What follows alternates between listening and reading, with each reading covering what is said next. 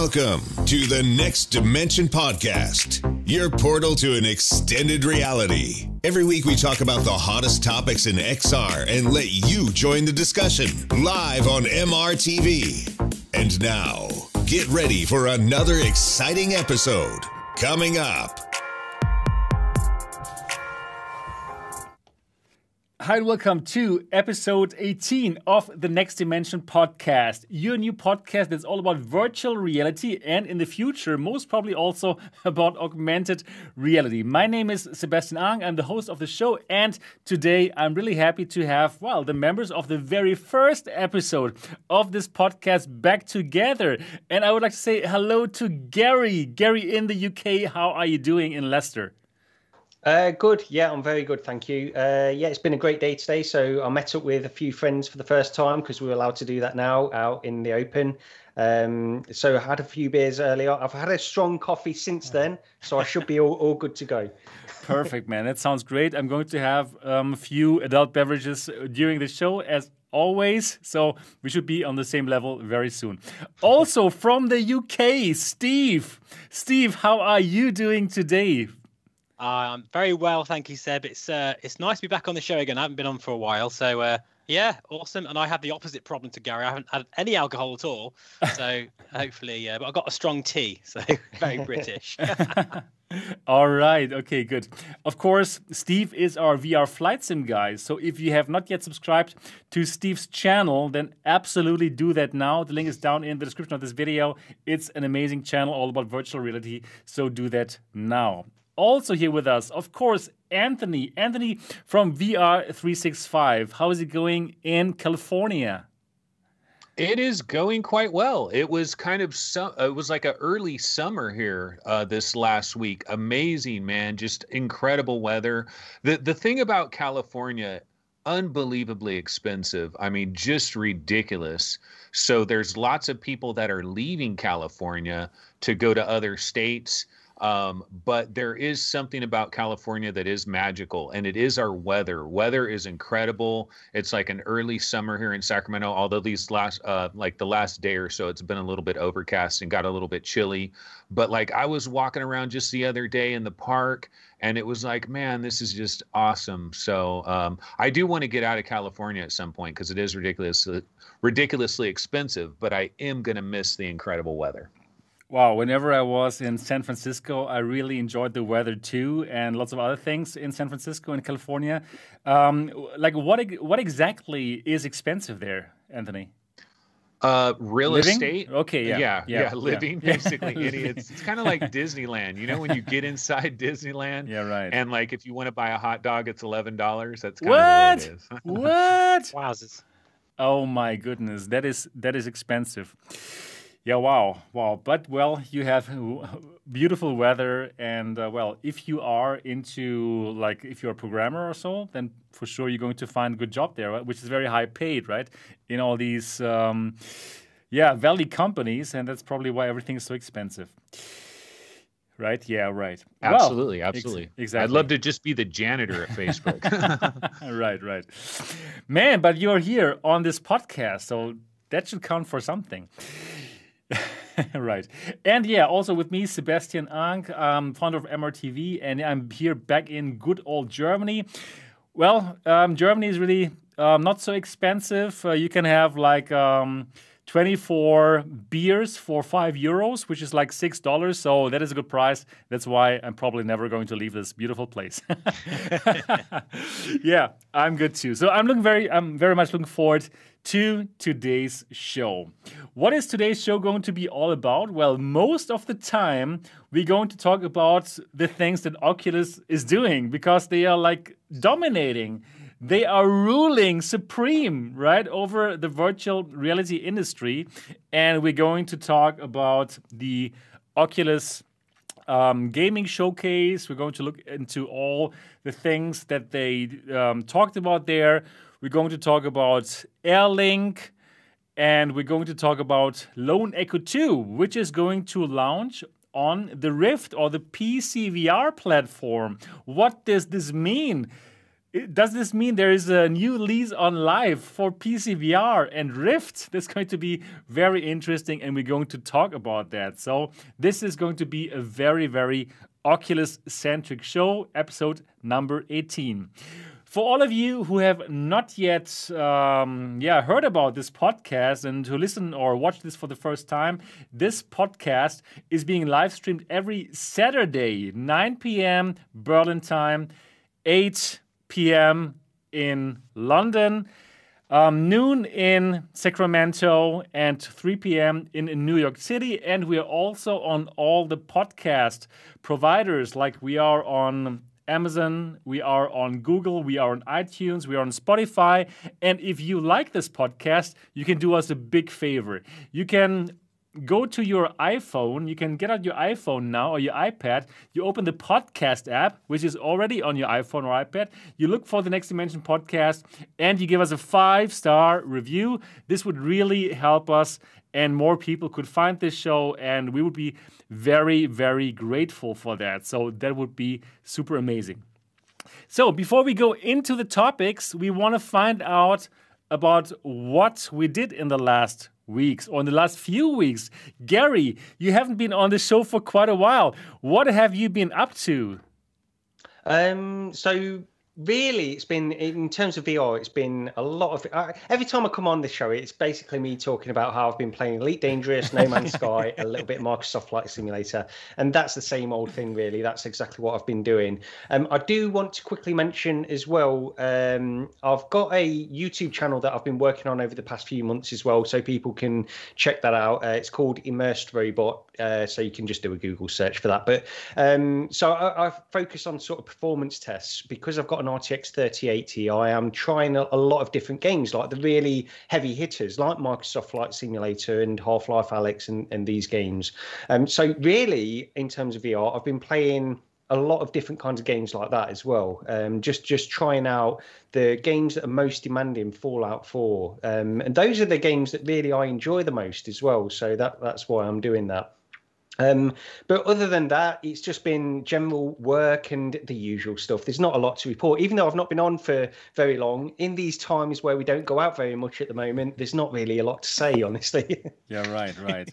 Yeah, but very cool that you have a new channel, a new YouTube channel. And I'm going to put it down into the description of this video later after the show. So if you're watching this later or if you're listening to this podcast later, check out the show notes. You're going to find Gary's channel there, and it's called Immersed Robot. Very cool. How did you come up with this name, and what's the story behind this? I don't know how. It's basically finding Gmail email addresses that are still available. It's just trial and error and just finding that, really. But yeah, it's just an outlet, really, because sometimes you watch a lot of YouTube and stuff, and you want to most of the time. Comment, and you want to comment on stuff, and it's just an outlet. And I think as well, sometimes I sometimes think that like 90% of YouTube channels probably originate by people who like have an interest, and yet they feel like they're not being quite so productive when they're indulging in that interest. Like VR, sometimes you think, I'm having a great time in here. It will be great to do something productive while I'm playing VR. Start a YouTube channel. Perfect. Right. You're right. That's true. Okay, cool. Immersed Robot. So for all the people who are watching this right now, probably Gary, you can put the link down into the chat right now, or you can simply look for it. You can simply look for it on YouTube right now. Immersed Robot. It's Gary's channel about virtual reality. Very cool. Very, very cool. Yeah. Who should talk about their week next, Gary? It's for you to choose. Let's go straight back to you, Sebastian. Okay. Go ahead. Yeah, right. So I have a little video break, which is kind of relaxing, not to make videos. Because normally, whenever there's some big news, like Airlink is coming out, I'm making a video right away. And then I never really actually get to work on the projects that I normally want to work on. So now I'm having this video break, and I'm just doing this podcast and the German podcast. And now I have some time to really work on my projects and the stuff that I'm doing right now. You're going to hear about on this channel so much in the future. You're going to look back to the time that I didn't make videos. So I'm working on that project of mine. And other than that, now I really have time to explore some virtual reality, to do some things and to play some games that I always wanted to check out. So I've checked out one game that is new and that I can really recommend to all the people who love puzzle games. And that game is called Mask Maker. And it's from the same people who made A Fisherman's Tale. And Fisherman's Tale is also like an amazing game, like with an amazing kind of idea that you have to check out if you're into puzzle games. And Mask Maker is again also like beautifully made, like high production values, very cool story. You are an apprentice and you are being led into the world of mask making. And these masks are very special because when you put them on, they're going to beam you into another world, just like a virtual reality headset. So it did remind me a bit of virtual reality, an older game that came out for Daydream before, and where you put on like VR headsets in VR. And this Mask Maker is a bit of the same thing, but you put on masks, and then when you put on the masks, you are in some new world. And in that new world, you're going to explore this world and you're going to find some obstacles. And you can only get over these obstacles when you make a new mask. So you have to find all of the parts for this new mask. And it's so well done. It's really good. And I had a great time playing this game. And I didn't even live stream this. I just played it for myself, which is something new. And it was quite remarkable how much fun it can be if you're just in VR for yourself. So that was fun. And if you want to play it, it's out now. If you have the Viveport Infinity subscription, it's part of that. So you can play it for free. And I must say, I'm really I really enjoy the Viveport Infinity subscription. It's like 15 euros here in Europe. And they have lots of new games. And wow, it's very, very cool.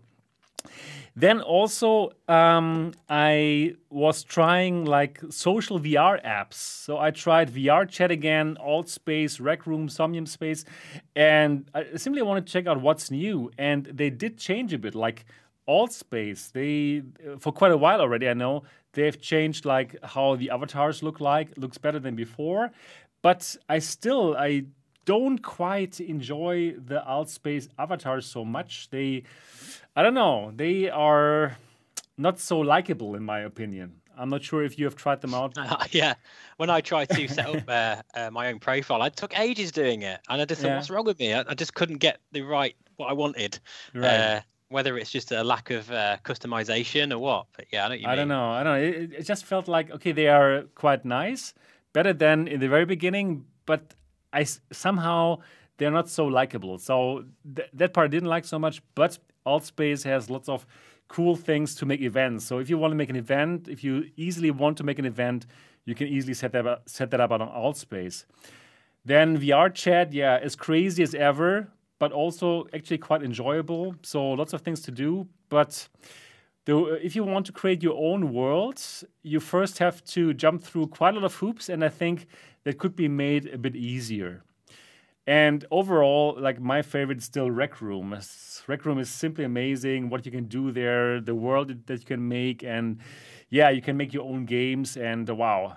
I'm a big fan of social VR, and I'm looking forward to more Rec Room. I don't have the chance to try Horizon yet, since in Europe you are not able to try it out, but I didn't hear so many good things about it.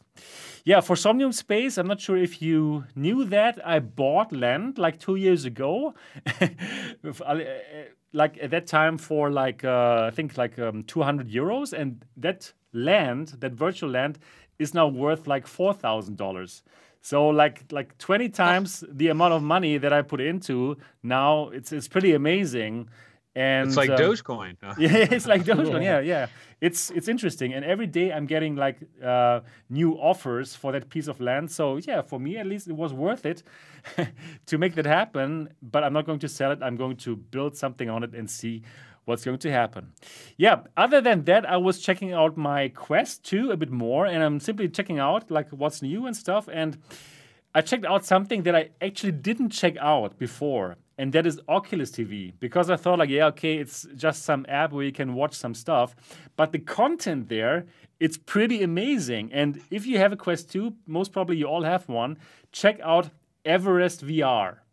It's like a 3-part video in 360 and 3D, which they made with a super high quality camera, and it's all about like climbing Mount Everest, and they took this camera with them, and it's just like, wow, one of the most fascinating pieces of content that I ever watched in 3D. And well, it's free on Oculus TV. Check it out. It's amazing. Everest. I was about to ask VR. actually, Seb, that is the kind of thing I really love to do in VR, but I know Right. it's a lot of the videos and the sort of documentaries, because Wow, of the so Quest good. 2's high resolution, everything looks all fuzzy and it's just low because it's obviously designed for sort of the first generation headset. So it would be Yeah. good to, have really true high resolution video. Check out Everest VR. Yeah, I'll check that. I think they took the best camera that's out there all the way up to the summit. It's Wow, really that's incredible. it's really amazing. And then you look around, right? You are like climbing Mount Everest with them. You're following this crew. It's wow. It's so cool. And it's also like you get to know the people who climbed the Mount Everest in this movie, and you get to like them. And wow, watch it. It's free. It's on Oculus TV. It's amazing. So yeah, I actually, now that I don't make videos, I get to spend more time in VR, which is pretty amazing. Yeah, that was my week. Pretty nice VR week. So let's talk about Steve. How were your last weeks? What are you doing right now? Yeah, well, loads is going on, but yeah, I always say that, I think, but I'll try and keep it really brief.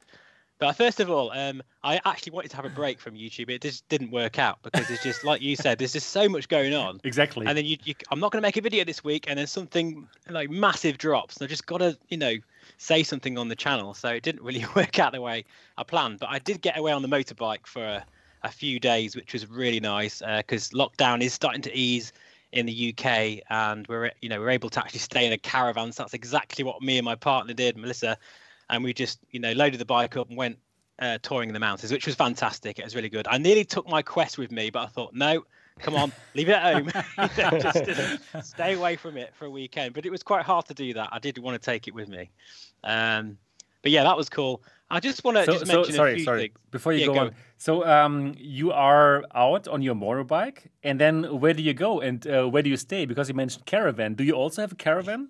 No, oh no, I wish. No, we went. It's to the Lake District in the UK, which is a beautiful region, just mountainous sort of scenery, and you've got everything really. And the roads are amazing. There's actually this one road. I've got a video on my channel, by the way, because every now and then I'll put a random video on. It's called Hard Knot Pass, and it's a 1 in 3 hill, and it kind of goes up like about 3 or 4 hairpin bends, and it's just mental. It really is, and it's kind of weirdly my way of relaxing by doing something like that, which is a bit weird. But Nice. yeah, just off touring in the countryside and flying my drone as well over the passes, just fantastic. Cool. They're the kind of hills that used to scare me when I was a kid in the back of the car. Yes, Then 1 in 3. honestly, they're still scary now.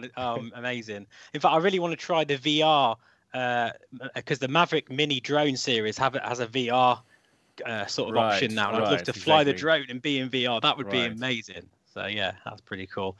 But yeah, I was also doing a lot of training for work as well. I was on a conference and it was like a big presentation. It was over the whole weekend, and I kept thinking to myself, why isn't this in VR? Like I was looking at the page on the screen, and I had like a lounge and like a meetup area, and then the sessions. And I thought this would look so cool in like alt space or something like that, where you could actually maneuver around and sit there in the audience. And I just thought, such a missed opportunity. So I couldn't help but think that. I just think, more and more conferences and training opportunities should be in VR. They really should, because it just makes you more of an immersive robot, I guess. Yeah, makes sense. Yeah, and I'll just say a few other things because I don't want to talk too much. But one thing I have been trying out recently, I think this is a really cool thing to mention. I don't know about you guys, but what is the most important thing about VR to you? For me, it's comfort. comfort is the most important thing, and that actually extends to the eyes as well, eye fatigue. And there's a company that reached out to me called Studio Form. Unfortunately, I made a video, and within 1 hour, all their stocks were completely they're just out of stock. So obviously, my video convinced a lot of people. But honestly, I'm genuinely impressed by this. I don't know if you can see this on the camera. This is my Reverb G2, and I've got this basically a weight balancer on the back, which really kind of helps keep the VR headset completely stable and keeps you in the sweet spot all the time. It's amazing. And you've got this head strap as well, which stabilizes. So, or you kind of pop it on your head rather than kind of fix it to your face. And it's kind of really, you don't have to have it on really tight. You just literally put it on like a cap and it just stays in that same position. And the upshot is that, I had a 3-hour session in that when I first tried it, and I was constantly within the sweet spot. So yeah, really cool. I've got one on my Quest as well, but I've got a few things on there that I can't show right now because I'm under embargo, so I can't actually show you that. But yeah, I would highly recommend checking them out. I've got a video on the channel of that because I know that the sweet spot is a big issue. It's a contentious issue for people, with the Reverb community, and I really do feel that if you are having issues with it, that balancer is absolutely brilliant. So Studio Form Creative, if you're watching this, you can also sponsor this podcast. Just send me an email. And you get a 5% discount if you mention my channel name as well. Okay. The Reverb. So for people that have tried the Reverb and the Index, Sebastian, I know you have obviously. Is the Reverb generally even without any additions? Is it generally the most comfortable headset anyway? Absolutely, it's already comfortable. It is super comfortable. It is way more comfortable than the Quest 2 if you don't use any kind of Elite straps. I think with the Elite strap with battery, the Quest 2 is also very comfortable. But yeah, out of the box, the Reverb G2 is amazingly comfortable. So yeah, you should. Even more comfortable than PlayStation VR because PlayStation VR is like a pillow on your head. Yeah, PlayStation VR is still amazing. Yeah. It is, honestly, because I was really I didn't really think that surely the Reverb G2 is already comfortable. How on earth can it be more comfortable? But it really makes a difference. I'll just say 2 more really fast things because I've got to get this in. This is a 3D printed Spitfire Quadrant. I think you've heard me mention Authenticate a few times. And basically, they make their own controllers, but you download the designs on your computer, and then if you've got a 3D printer, which costs a couple of £100, you can make one of these, which would cost you about £1,000 or probably even more if you bought it off the shelves. And that's a replica Quadrant. I'm going to have it on the channel soon, and it's amazing. Because I always say in VR you've got the visuals, but you don't have the tactile feedback. If you're in a cockpit, if you're reaching out to basically control the real what you're seeing, the real sort of stick or quadrant, it makes such a difference to the immersion. So please check that out. I'll have it on the channel soon anyway. What can it do? What is it? Well, basically, it's a quadrant. So basically, it's the throttle, the prop, and the mixture. So that's how. Basically, imagine in a car. You've got your accelerator. Okay. So it looks really weird on its own, but that's exactly what it looks like in the real aircraft, down to everything. And does it work? It works so well. I can't tell you how amazing it feels when you're in VR. You put it in the exact same position it's in the VR. So you reach out with your hand, as if you're reaching into the cockpit, and then you feel this, which looks exactly the same on the screen. To get that kind of immersion, you're talking of serious money, but you can do this at home. How incredible is that? I think that's really cool. And I'm going to keep driving home the point that, it saves you probably thousands of pounds, this, and the immersion level is through the roof. It's really cool. Nice. So yeah, and I'll just say I had my second vaccination today. Congrats, man! And I'm feeling a bit rough, actually. Yeah, but you're lucky, man. I'm really happy for you. That's amazing. Yeah, I am really. I think the UK is doing a great job of getting these vaccinations out. You do. That's one thing we have done right there. Yeah, you did. Absolutely. That's so good, man. I didn't even have my first here in Germany. I still have to stay inside. I really hope you get it, soon, Seb. And as well, too. Anthony. In fact, Anthony, how's your week been? Because I don't want to talk anymore because I'm talking too much. Oh yeah. My week's been pretty good.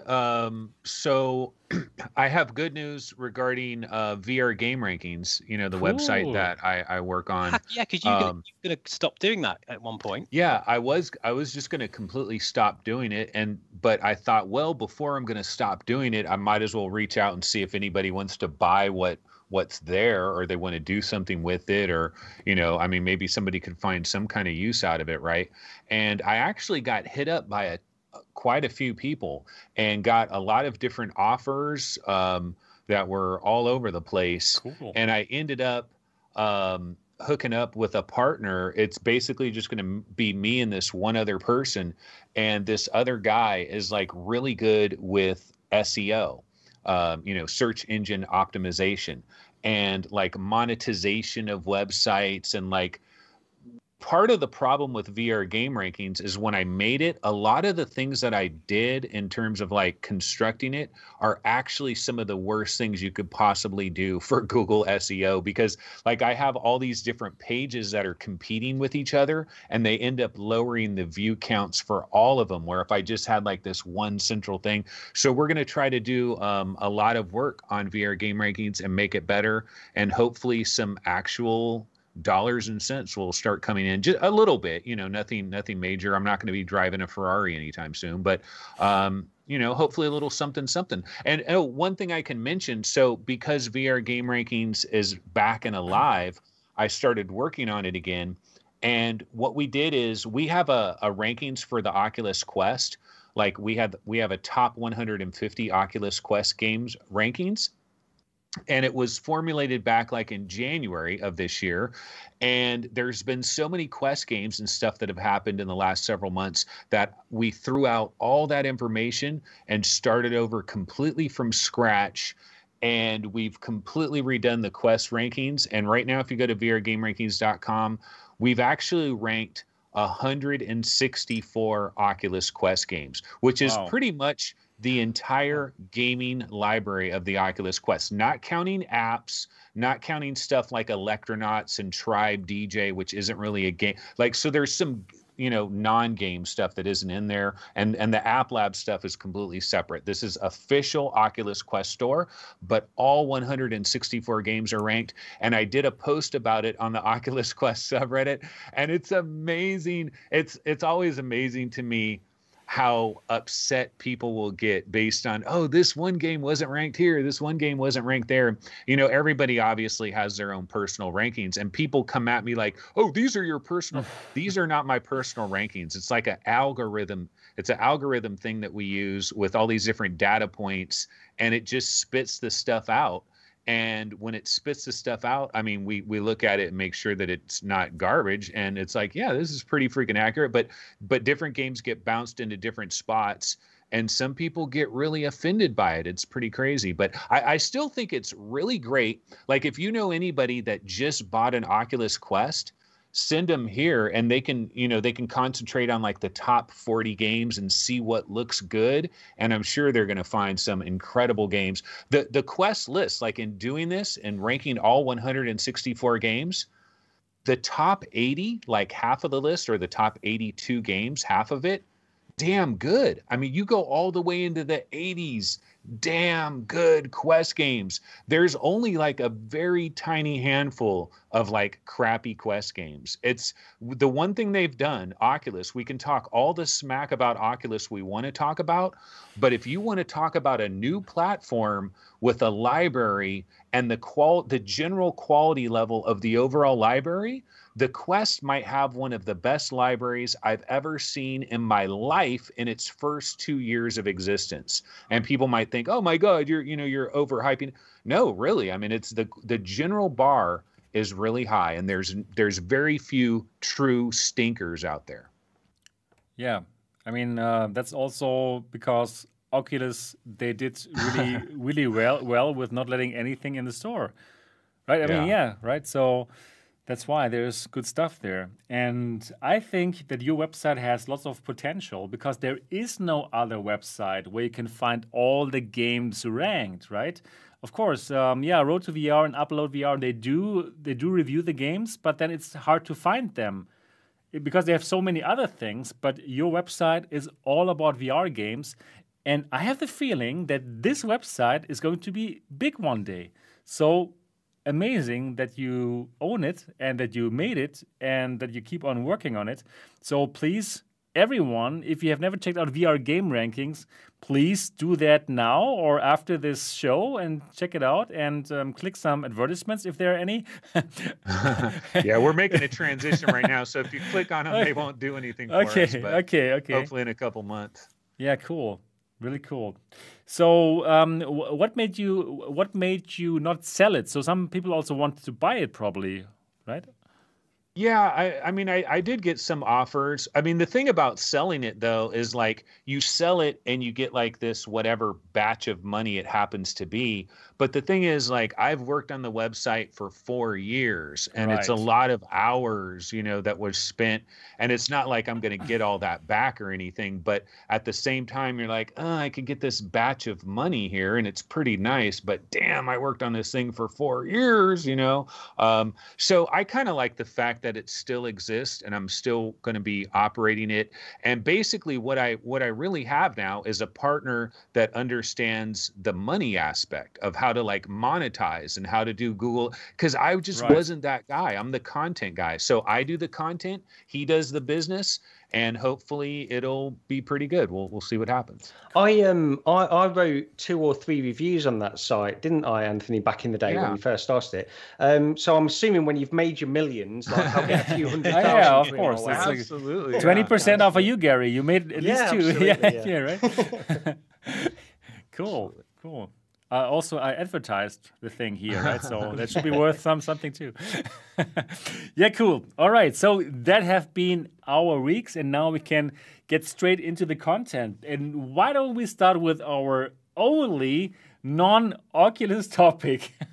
We only have one non-Oculus topic, and let me show that to you on the screen. Let's go to the upload article, and it's about HTC. And HTC has won an award, a design award, for a headset it isn't making. So at one point last week, I saw on Twitter lots of people were like posting pictures of a VR headset that did look a bit like the Quest or the Quest 1, but it was like very sporty. It looked like a bit like a Daydream, perhaps, or like a sport shoe in a VR headset form. And well, this is supposed to be the HTC Vive Air, a headset, a modular headset, according to this design concept, that is made for VR fitness applications in mind. So everything very light, standalone, obviously. You can get the screens out if you want to clean it, if you need probably to wash the thing after it's full of sweat. And I personally like that design. I would totally buy it, obviously. Yeah, I would buy any kind of VR headset that is somewhere available on the market. But this is only design study, so a design concept. So this is never going to happen, or at least not in the foreseeable future. And HTC simply put out that design concept for that kind of award, for that competition, for that design competition, and actually they won this award. So I simply want to ask you, what do you think about this design concept? And do you believe that this is probably something that could work actually if it came out as a product? And I would like to ask Anthony, what do you think? Is a VR fitness headset something that could actually work? Yeah, we talked about this actually. Remember when we had Six Live on the Right. on the show? Right. At the very end of the show, I was like, wait, I want to talk about one more thing. And the thing that I did want to talk about is fitness and VR is a huge thing. This is something like if you talk to Zuckerberg or Bosworth or any of these like head people in VR, they'll tell you that one of the biggest growth areas in virtual reality is the fitness thing. For example, there's different mainstream TV shows like Ellen and stuff where they're like, yeah, I'm using an Oculus Quest and I'm doing Supernatural, and like it's actually hitting the mainstream. Like people know that they need to exercise. Like everybody knows they need to exercise. Nobody wants to exercise really, but you know that you need to do it. And so if we can make it in such a way, I call it accidental exercise. It's like when you're playing a certain VR game, you had no plans of exercising. You were there to play a game, but later on you realize, man, pistol whip or something, I got a workout. My legs got a tremendous workout. It's this accidental exercise. And if you can make that incredibly fun and incredibly engaging, then people don't even know they're doing exercise. Right. And I've always wanted there to be a headset manufacturer that would really lean into this, like go all the way with this. Because remember back to the original HTC Vive days. Do you guys remember when Tribal Instincts headset was completely ruined by that other guy that just sweated the crap out of it, right? Like some people sweat, like I'm actually a heavy sweater myself. If I'm really working out, like I sweat like crazy. Some other people don't sweat as much. But when you have a headset like this, you have these like foam cushions, the face cushions. And I've always thought like the Valve Index, you know how it has the facial feature where it pops off and it can pop back on magnetically? Right. That's a great idea. And how cool would it be if you could have like 5 of these things as separates that are special foam, like sweat absorption type things where you're playing Rakuten X or you're getting some kind of workout and you just swap it for a new one. Because if it's my son uses my Quest 1 and he plays Creed Rise to Glory all the time. And he's like, doing his boxing and all this stuff. And then I get the headset and it's all wet and sweaty. Oh my God, it's so nasty. So we need a long-term solution for this. Yeah. You're right. Yeah, but don't you think that at the moment it's already good enough to use a Quest or Quest 2, and then you can use, for example, a VR cover or any of these exchangeable covers and simply pop on another face pad? That is already existing today. Don't you think that's already good enough? It's good, but I think if you want to, like, if we ever want to get to the point where you drive by some fitness place and everybody in there has a headset on, if you want to get to that, these things are heavy, man. They're heavy.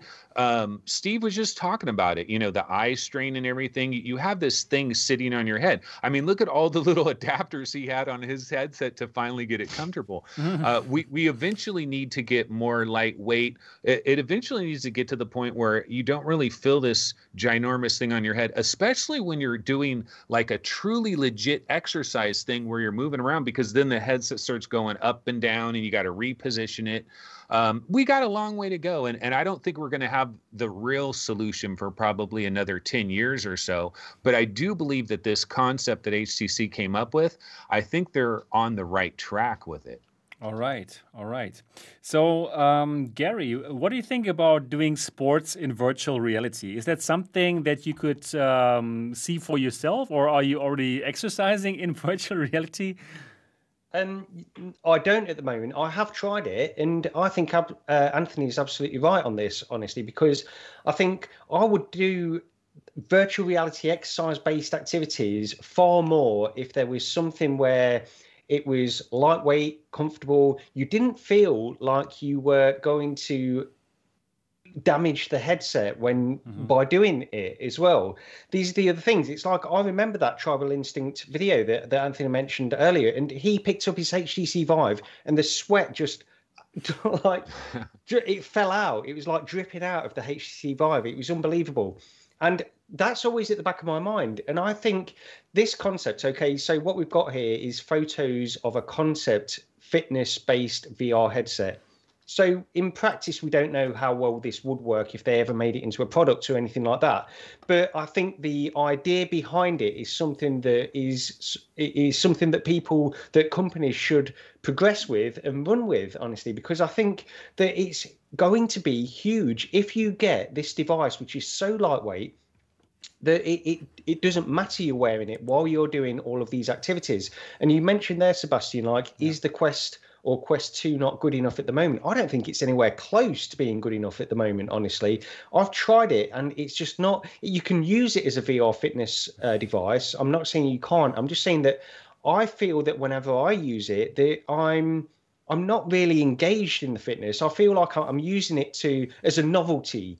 Right. To use it for that purpose. I don't want it to feel like a novelty to use it for that purpose. I want it to feel like an actual device which is beneficial to me and that kind of stuff, really. So concept wise, I think it's absolutely fantastic. I don't know if we'll get to the point where we can actually use these devices in that way. I'm sure we will, but yeah, for me, I would absolutely love to use VR fitness more, but when I've tried it, it's not hit the mark for me.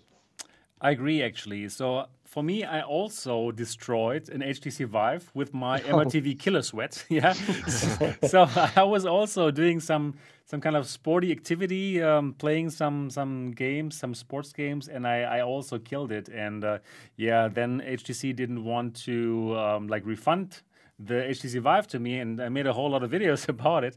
Yeah, so I think I'm still like, how would I say that? Yeah, because of that happened to me, I don't feel so comfortable like sweating in virtual reality because I know I'm sweating a lot when I do sports, and I would just kill all the devices right now. I know the Quest 2 is not expensive, but I'm not rich that I just have like some spare Quest 2s here that I would use then if the Quest 2 doesn't work anymore. So for me also, I think the concept is cool, but the devices are not ready yet because you can simply easily break them. And I also think that this kind of concept, some kind of like water-resistant VR headset or even AR headset that will allow you to do sport or like gamify sports. If I go on a run with a cool future AR headset and I don't know, yeah, I play some jump and run while I'm out and about. I think that's going to happen. And it might be one of the killer features of these AR headsets in the future. But right now, I don't think we're there yet. Steve, what are your thoughts about that? Would you do sports in VR or have you ever done sports in VR? Oh, I was just thinking, Seb, actually, you know what this means? If this actually gets released, you've got to buy it so that I will. You know, of course. If it withstands the MRTV sweat test, yeah, you're right. Then we know we're going to be all right. Then it's going to be good. Yes, right. I will. I would definitely buy it. Yeah. But I mean, I've never seen the inside of a gym in my life. Okay? Oh, really?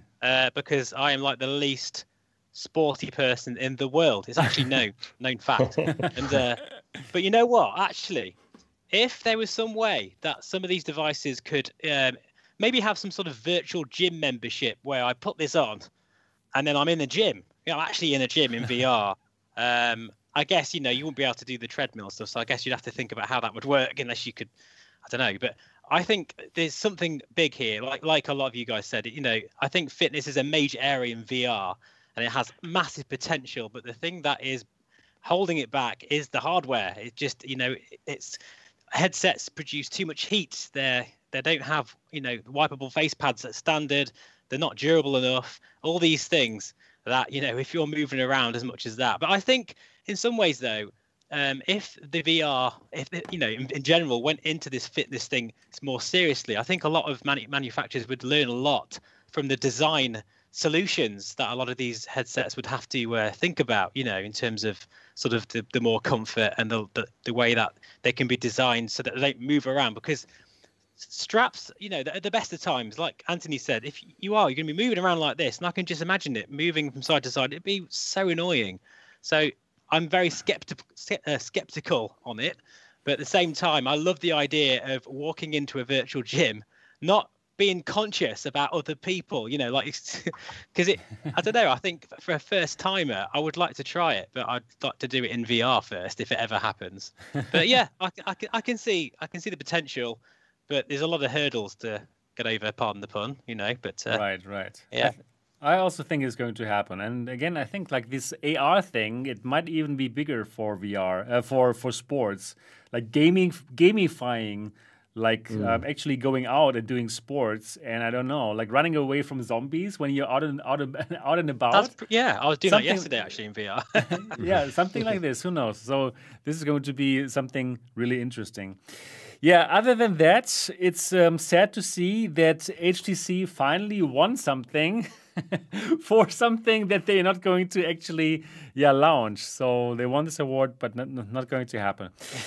Yeah, who knows? So let's see what they actually are going to show us, how their own new standalone headset is going to look like. Most probably going to be for business, for enterprise customers, and we're going to hear from it on their own show 10th of May, and I'm very much looking forward what they're going to show us there. All right, and now let's get into Oculus. Let's get into Oculus topics, and let's start with Oculus Air Link. It launched yesterday for everyone who already has the version 28 update on their Quest, and also, and that's very important, also actually on their desktop version of their Oculus app. So for me, I did get it on my Quest 1, but I did not get it on my Quest 2, so I couldn't check out Air Link. So I would like to ask you, did any of you get the 28 update on the Quest 2 to check out Air Link? Nope, not me. No. Yeah, I'm still waiting to.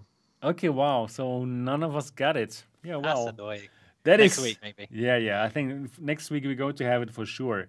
So I saw it, like some people got it already, and I did check it out how it looks like. So yeah, it seems to work fine. It's basically just like using the link cable, the same kind of like feeling to it. Just you don't need to use the link cable, and yeah, I think it can only be good for people who have like a good wireless router to use it. So yeah, that's a good thing. Last week we talked with Guy Godin about virtual desktop and what it means for virtual desktop. If you want to know more about this, check out episode number 17 of the Next Dimension podcast, where we had Guy Godin on. It was a great show last week. So lots of interesting facts about how Facebook does business. But now I really want to finally check out how good it is, actually. And I think from what I heard so far, it should work fine, right? Or do you expect any major like differences as compared to virtual desktop? What do you think, Anthony? Is it going to be working fine, or what did you get from the community? Yeah, what I've heard from the people that have actually tried it, it seems to be working good, but it's not necessarily like a virtual desktop eliminator from what I understand. So, but these are early days, right? You know, this is the very beginning. One thing I was wondering about it, I haven't actually read a lot of the stories that are talking about it, but you would think the huge advantage might be asynchronous space warp, right? Mm-hmm. Because whenever we're using like Oculus Link or something, and the experience can be downgraded. And I was thinking maybe because this is Oculus's deal, maybe they can implement asynchronous space warp with Air Link. Maybe that's part of it. I don't know. I haven't even read the stories on it. You stole my thunder there, Anthony. I was going to mention that. No, you're totally right. You're spot on there. It's the reason really why, for me, I know you guys, are a massive, in fact, everybody's a massive fan of virtual desktop, but I'm a bit new to this whole Quest thing. And for me, the whole point of having a Quest is the convenience, because I'm a PC user, I tweak and like mess around with settings all the time. So when I put the Quest on, I want it to just work without messing around. And I wasn't sure, like £15 for a piece of software that I didn't know was going to work. For me, I would have loved a demo, just like a trial version. Then I would have probably been on board. So for this to be free now for Oculus users, and for the asynchronous time warp to be something that is included, supported, that's a big thing for us flight simmers and high-end PC gamers, which really are going to benefit hugely from the fact that you're going to be able to run things at a higher graphical setting and have the motion projection enabled, so you can go down. And the motion projection in Oculus, as we all know, is the best in the business. You can go down to like 20 frames per second. You may get a bit of waving, but I think in general gameplay, it's actually very, very good. It means you can get away with it. To have that in wireless mode, that's pretty damn cool, and that makes me very excited indeed to try it. So that's really what I'm excited about, actually, the fact that that's supported. Right. So, Gary, what are your thoughts about the whole Air Link and virtual desktop thing? Do you think that Air Link is going to kill virtual desktop, or do you think people are still going to pick it up? What are your thoughts in general? Well, in general, I think because I watched the show with Guy Godin as well, and there's certain features which I believe should be base in any piece of hardware. For example, a mobile phone, you have notes or a calculator and stuff like that, which are built in. It doesn't stop any third party from generating a better version of that inbuilt app. And we see that on the App Store on Apple iOS and that kind of stuff. So to me, I don't have a problem. I'm just talking, it's a little bit of a tangent, I know, but I'm just talking about why I don't see this as being Oculus copying Virtual Desktop or anything like that. Overall, I think that this is sort of so obvious a feature that it has to be included native within the OS of a Quest anyway. So I think it's great that they've done that. The opportunities that are now open to Guy Godin is to provide extra features and extra functionality within Virtual Desktop. It already has that anyway, really. So I think there's still opportunities for Guy Godin to do all of this stuff. And so on the one hand, of course, you know, people will say Oculus copied Guy Godin's functionality. To me, it was an obvious feature that was coming in the end anyway. Of course, we can get into the root cause of why Guy Godin had issues with it in the first place. It was because that he was blocked, artificially restricted, and that was the issue that you went into last week. So I won't get into that now. But of course, that's the real issue behind it. In terms of this AirLink, from what I've heard from the community, it's been very conflicting actually. So I've heard some people say that the clarity is better on Virtual Desktop. Other people say the clarity is better on AirLink. And then other people will say that it makes a big difference by having ASW built in. It's a much smoother experience, while others will contradict that as well. There's been so many different conflicting reports that I don't know what to believe, honestly. So we'll have to wait and see until we can try it ourselves, I suppose. But yeah, I'm really excited to try this and see how it contrasts to Virtual Desktop. And the other thing to mention, I just want to finish off, I like that this is built in to the OS in like a native functional thing that people can do if they get a Quest. Early today, I was talking to some of my friends and recommending that they try the Quest if they want to get into VR. And I said that you can stream from a PC to your Quest, and it's easier to recommend it now on that level. However, I will say that by using Virtual Desktop, if that becomes like clearly the better way to do it, I don't think the steps or the hoops that you have to go through in order to run it are that bad. You open the app and you start streaming. It's really not that terrible anyway. Like in terms of hoops that you have to jump through to get that functionality in Virtual Desktop anyway. However, I do think that as an integral feature built in, it's an important thing to have, and it makes it easier to recommend as well. Sorry, a little bit convoluted on my thoughts there, but I think a lot of people I've heard say it's a lot smoother, but it's interesting how there's a polarized opinion, and maybe because it's just, could it be internet related or router related? Because I know it's very sensitive to that, so I guess it depends on latency and everything as well. Yeah, of course, it's super important what kind of router you have, or router, or however you would say. So that's interesting. Yeah, so I totally agree with Gary. I think it's a great feature, and it's good that they put it in finally. Right? It's been a while since the Quest 1 came out, and I do think that we actually, or the community can actually thank Guy Godin that he put that into Virtual Desktop, because without Virtual Desktop and without the community showing that they want this, probably Facebook would not have built it in like they build it in right now, because they could have had this feature from the very beginning, right? But they did not have it. Probably they only put it in because they saw, well, this is a feature that the community actually really wants. And I want to read out Gaming Science Teacher here. She says, yeah, I agree that it's not problematic that Facebook came out with this feature. It is problematic that they blocked Guy's version from the store while they worked on it. Exactly, that is what we talked about last week. And watch this show again. Last week's show was really cool, episode 17 of the Next Dimension podcast. Other than that, I also agree with Gary. It's even so much easier now to recommend the Quest 2, right? Always with the okay. If you're okay that you have to log in with Facebook. But other than that, it's like a super easily recommendable headset, right? Basically, it's just you should have it. Yeah, it only does everything. It's like PlayStation. Yeah. It really only does everything. And I was just thinking recently, like, what kind of headsets do we have when we go to the electronic store? I mean, in Germany, we don't even have the Facebook headsets because, these kind of problem that they have here with our antitrust agency. But in general, if there is like a headset in the store, like in what Target is it called, right, in the States, it's the only headset that you can just grab and have fun with it. If there was a Reverb G2 in these kind of stores, people would not know what to do, right? They would buy it, and then do they have a gaming PC? Probably no.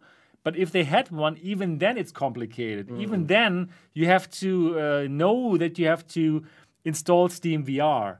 Then you have to know that you have to put in mixed reality for Steam VR. It is a total pain in the ass. Let's be honest, Steve. Right? No, it's not. What? It's not. Sorry, I'm rocking in my chair now. I'm starting to wink and go crazy. Tell us. PC VR is awesome, and it does take time to set up. Yes. It does take time to set up, but it is so worth it. And actually, the Reverb G2 isn't that bad if you just make sure. I know. I mean, obviously, I'm the guy who's telling people it's an amazing headset, but if you think about the mainstream, I know, Steve, for you and me, we are like super enthusiasts. We have the computer with that amazing graphics cards that cost us like hundreds of, even probably thousands of dollars now.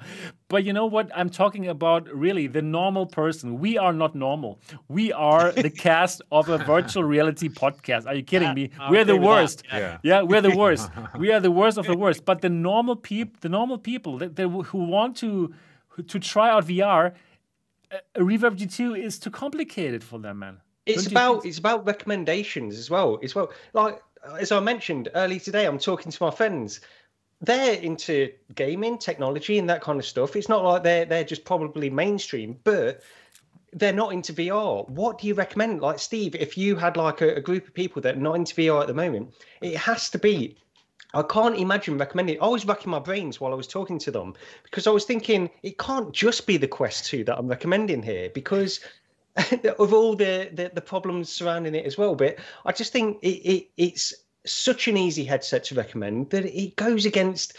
You have to recommend that as a headset for people getting into VR. I've had a couple of friends who are simmers.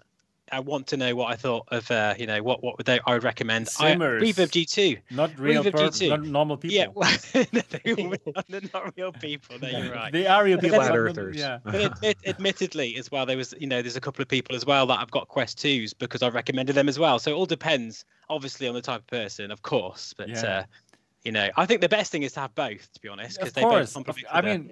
Of course, I have them all, of course. But if I would recommend it, and I was also just like Gary, I was thinking about my friends, right? My friends from high school, like they are actually also into technology. They're even like developers and stuff, right? But they don't have any touch point with virtual reality other than me. And I was thinking, okay, I want to recommend them something so we can hang out in virtual reality and watch football together. Yeah, something that we would do before, like meeting up, but now we can't. So yeah, I cannot recommend them a Reverb G2 or any other headset or a Valve Index. Of course, I'm going to recommend them a Quest 2, right? So the way it's crazy. Like, the Reverb G2 is an exotic sports car, okay? Yeah, right. Sometimes it's amazing. It's temperamental. It can be a bit annoying, but when it works, it is absolutely beautiful. I agree. I love it. The Quest 2 is like a Ford Focus or something. It's an all-rounder. Everybody could just drive a Ford Focus for the rest of their life and they'd be happy with it. But it doesn't set you alight, does it? It makes so much sense. I was using Quest 2 like all day today, and then I came back to the studio and I tried. I played Mask Maker with the G2, and I was like, wow, okay, I know, wow, the G2 looks just way better than the Quest 2. I'm also still happy about it. It runs better on a 1080 Ti card. You try using that with a link cable. I agree. It's a nightmare. Yeah, I know. So the G2 is still amazing, but like in general, Sorry. In general, I just had to jump on that one. It is really, the Quest is ruling here.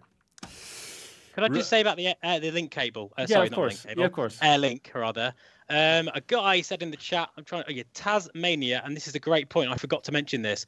That another great thing about Airlink is that you can change the resolution, but the kind of pixel count as well, and you can use the Oculus Tray tool, which I'm sure many of you are aware of, and that gives you a whole host of different settings to adjust for performance. So it gives you that extra control that the virtual desktop wouldn't have in high-end games or Sims as well. So I think that's important to mention. Right. Because it's really good. You can really, sometimes you can play around. You can have the native resolution set lower and then have the pixel count in the Oculus Tray tool higher.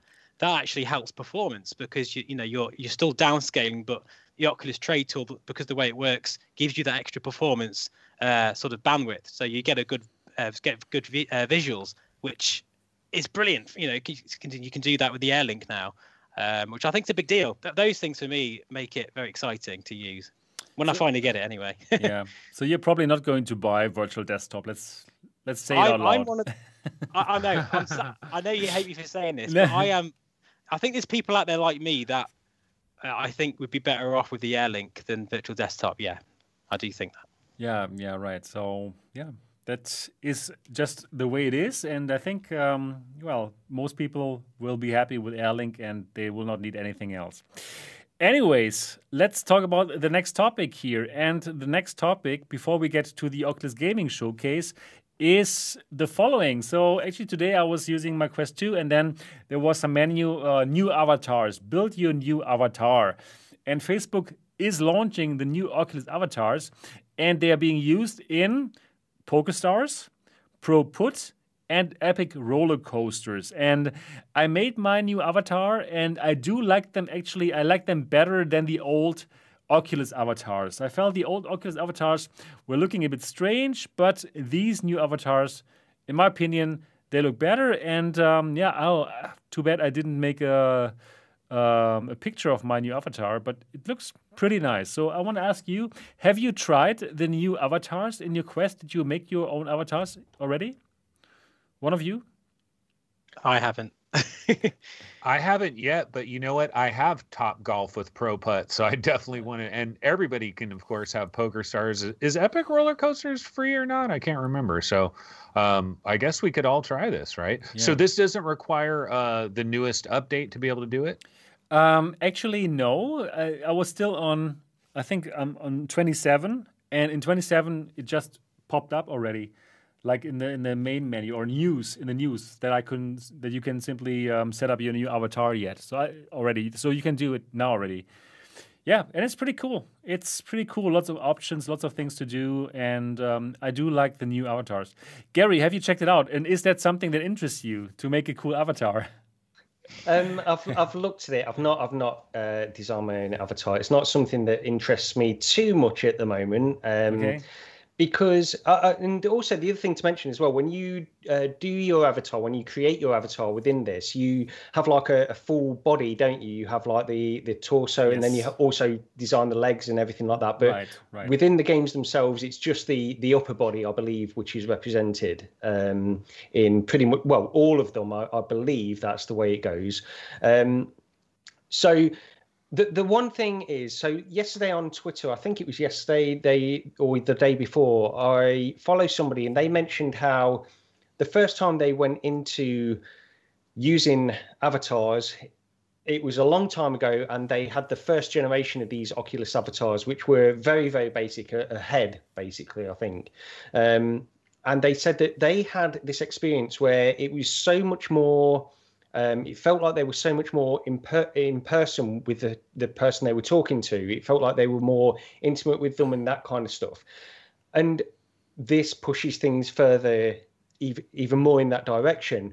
I still take issue, and they were comparing it, just for reference, they were comparing it directly to video chat.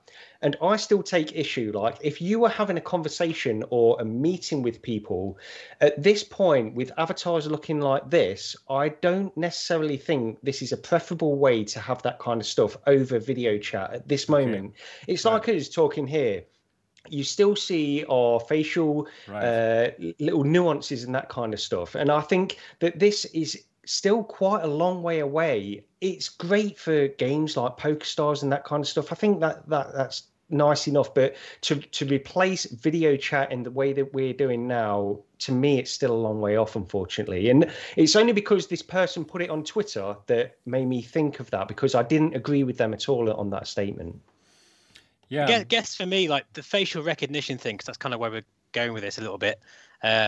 It's like, I think it's something that we desperately need for VR, but yeah, I couldn't be any less interested in it. But at the same time, I really think it needs to happen. It's like, I think I said this once before, like it's having, when you have a fingerprint sensor on a phone, or like say when the iPhone first got their flash on their cameras, like it's not sexy, is it? It's not like a really sexy feature that I'm really excited about. But at the same time, once we have this, it's going to transform the way we think about VR and social chat, definitely. And then video calls will be a thing of the past. Well, not thing of the past, but it'll certainly be, a viable option because we'll have that recognition. But obviously that's slightly different sort of topic, really. But in terms of the avatars, yeah, I just think it's just a bit of it's a little jump forward, but it's nothing that exciting for me personally. I think the interesting part about these avatars is that Facebook doesn't even need to have this facial tracker. We've talked about this in the show before, where they showed off these new avatars, and just from the audio, they make the mouth like open and close, and that already looked so convincing that it's kind of spooky that they don't have a facial tracker, that they simply use the audio, and wow, that is pretty fascinating. And I believe this have that though? Yes. Does this have that? Yes. That's cool. Yes. I didn't realize that. These cool. have it. The new avatars have it. So when you're in Horizon later with these avatars and you speak, just from the audio, they're going to make your mouth move exactly like you would in real. So at least from the video demo that we saw before, that looked pretty amazing. Yeah, but of course, the next step is going to be facial recognition. And yeah, I agree with Gary again. We're still far away from having that being as good as what we do now, where we can actually see our faces and like how we look like, right? So, Anthony, have you tried this? No, I haven't tried it. But what I was going to say real quick is, because I'm looking at the upload story on this, and they have like a little GIF of PokerStars VR, and they show the two people talking, and they're moving their hands and doing stuff. But you know what? We really do need eye tracking, because if I'm playing PokerStars VR and we're doing eye tracking, like when you see someone's eyes dart this way or that way, there's a lot of information in that. And so this is just going to be like faking the blinking and stuff. But I do eventually think that we're really going to need that. But the cool thing is a Quest Pro or a Quest 3, when it does have eye tracking, that will be super easy to just add to these avatars with no problem. Yep, and it's going to be so easy to ban that in Germany again, because we are very, we're very concerned about our privacy, and this might be, it might have lots of issues connected with it. But I agree with you also, Anthony, that eye tracking is super important for VR, and to really make real eye contact in VR, that's going to be pretty fascinating, I believe. So that is something that's going to happen for sure with the next Quest, I believe. Yeah, so the new avatars are out there. If you want to check it out, just open your Quest or Quest 2. You will be able to make your new Oculus avatar, and you will be able to use it in a couple of games, and of course also in Horizon very soon. So now let's get to the Oculus Gaming Showcase that happened last week. And let's talk about some of the games. We're going to talk about all the games for a moment. So let's start with one of the games which I'm personally looking forward to, and that is After the Fall. So After the Fall is a zombie shooter, and the exciting part of this zombie shooter is that it's co-op zombie shooter. You can play this game with 3 of your friends. So overall, 4 people are going to play it. And the exciting thing that was now announced in the Oculus Gaming Showcase is that this is not only coming out for PC VR and PSVR, but also for the Quest. of course. And the great thing is, this is a co-op game that is platform, that you can play in all the platforms, and it's cross-platform. So I can use my Quest 2 and I can play against somebody who's playing this on their Valve Index or on their PSVR. Pretty amazing, right? What do you guys think about After the Fall? I am so excited for this one. Majorly excited for this one. My friend who has a Rift, a CV1, he has a CV1, and actually respect to him because he hasn't even upgraded his headset, and we both can play this. Even though I've got a Quest, because it's quite cross-platform and it's co-op. How many games are there of this level and fidelity that is actually available for 2 or 4 people to play? Four. Like we could play this together. It would be amazing. Yeah, we should play it together.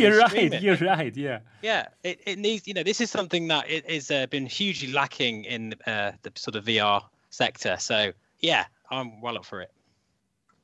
Yeah, I really like the look of this. I'm a huge fan of Vertigo games anyway, like from Arizona Sunshine. So back in 2016, when Arizona Sunshine was released, it was VR Roundtable's Game of the Year. And, wow. So, and it was a fantastic game at that time, very early on in VR, but it was a great game to play through. So I'm really excited for this. I've got to say, looking at the trailer, the one thing, because I'm not a multiplayer kind of person, and I want to try this in co-op. So if you guys want to do that, then we can certainly give that a try, because that is sort of the unique selling point of this game, based on all the talk around it, because it looks like that is the really what is going to elevate this game beyond what I'm seeing in these trailers. If I was to play through this as a single player, I feel like it looked good, the trailers look good and stuff, but it didn't really like completely hook me when I think about playing this as a single player, just going through and shooting zombies, moving on to the next section, shooting zombies. However, playing that kind of thing in co-op is going to be an incredible experience, I think.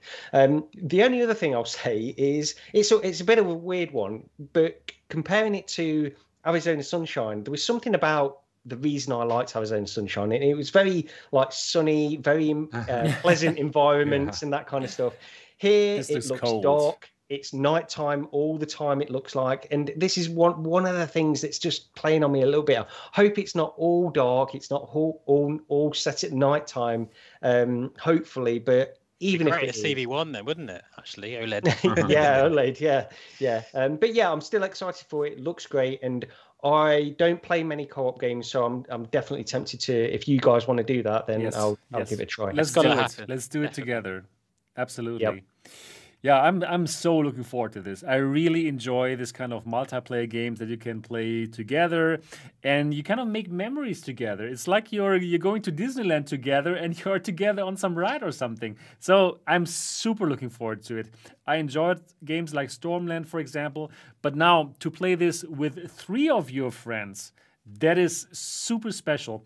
And I actually played like one level of this game at Gamescom in Cologne in 2019, and it was just fun to go through this together with another guy, and then you see these beautiful graphics, and the game mechanics were fine at that moment in time. So wow, I can't wait to play that.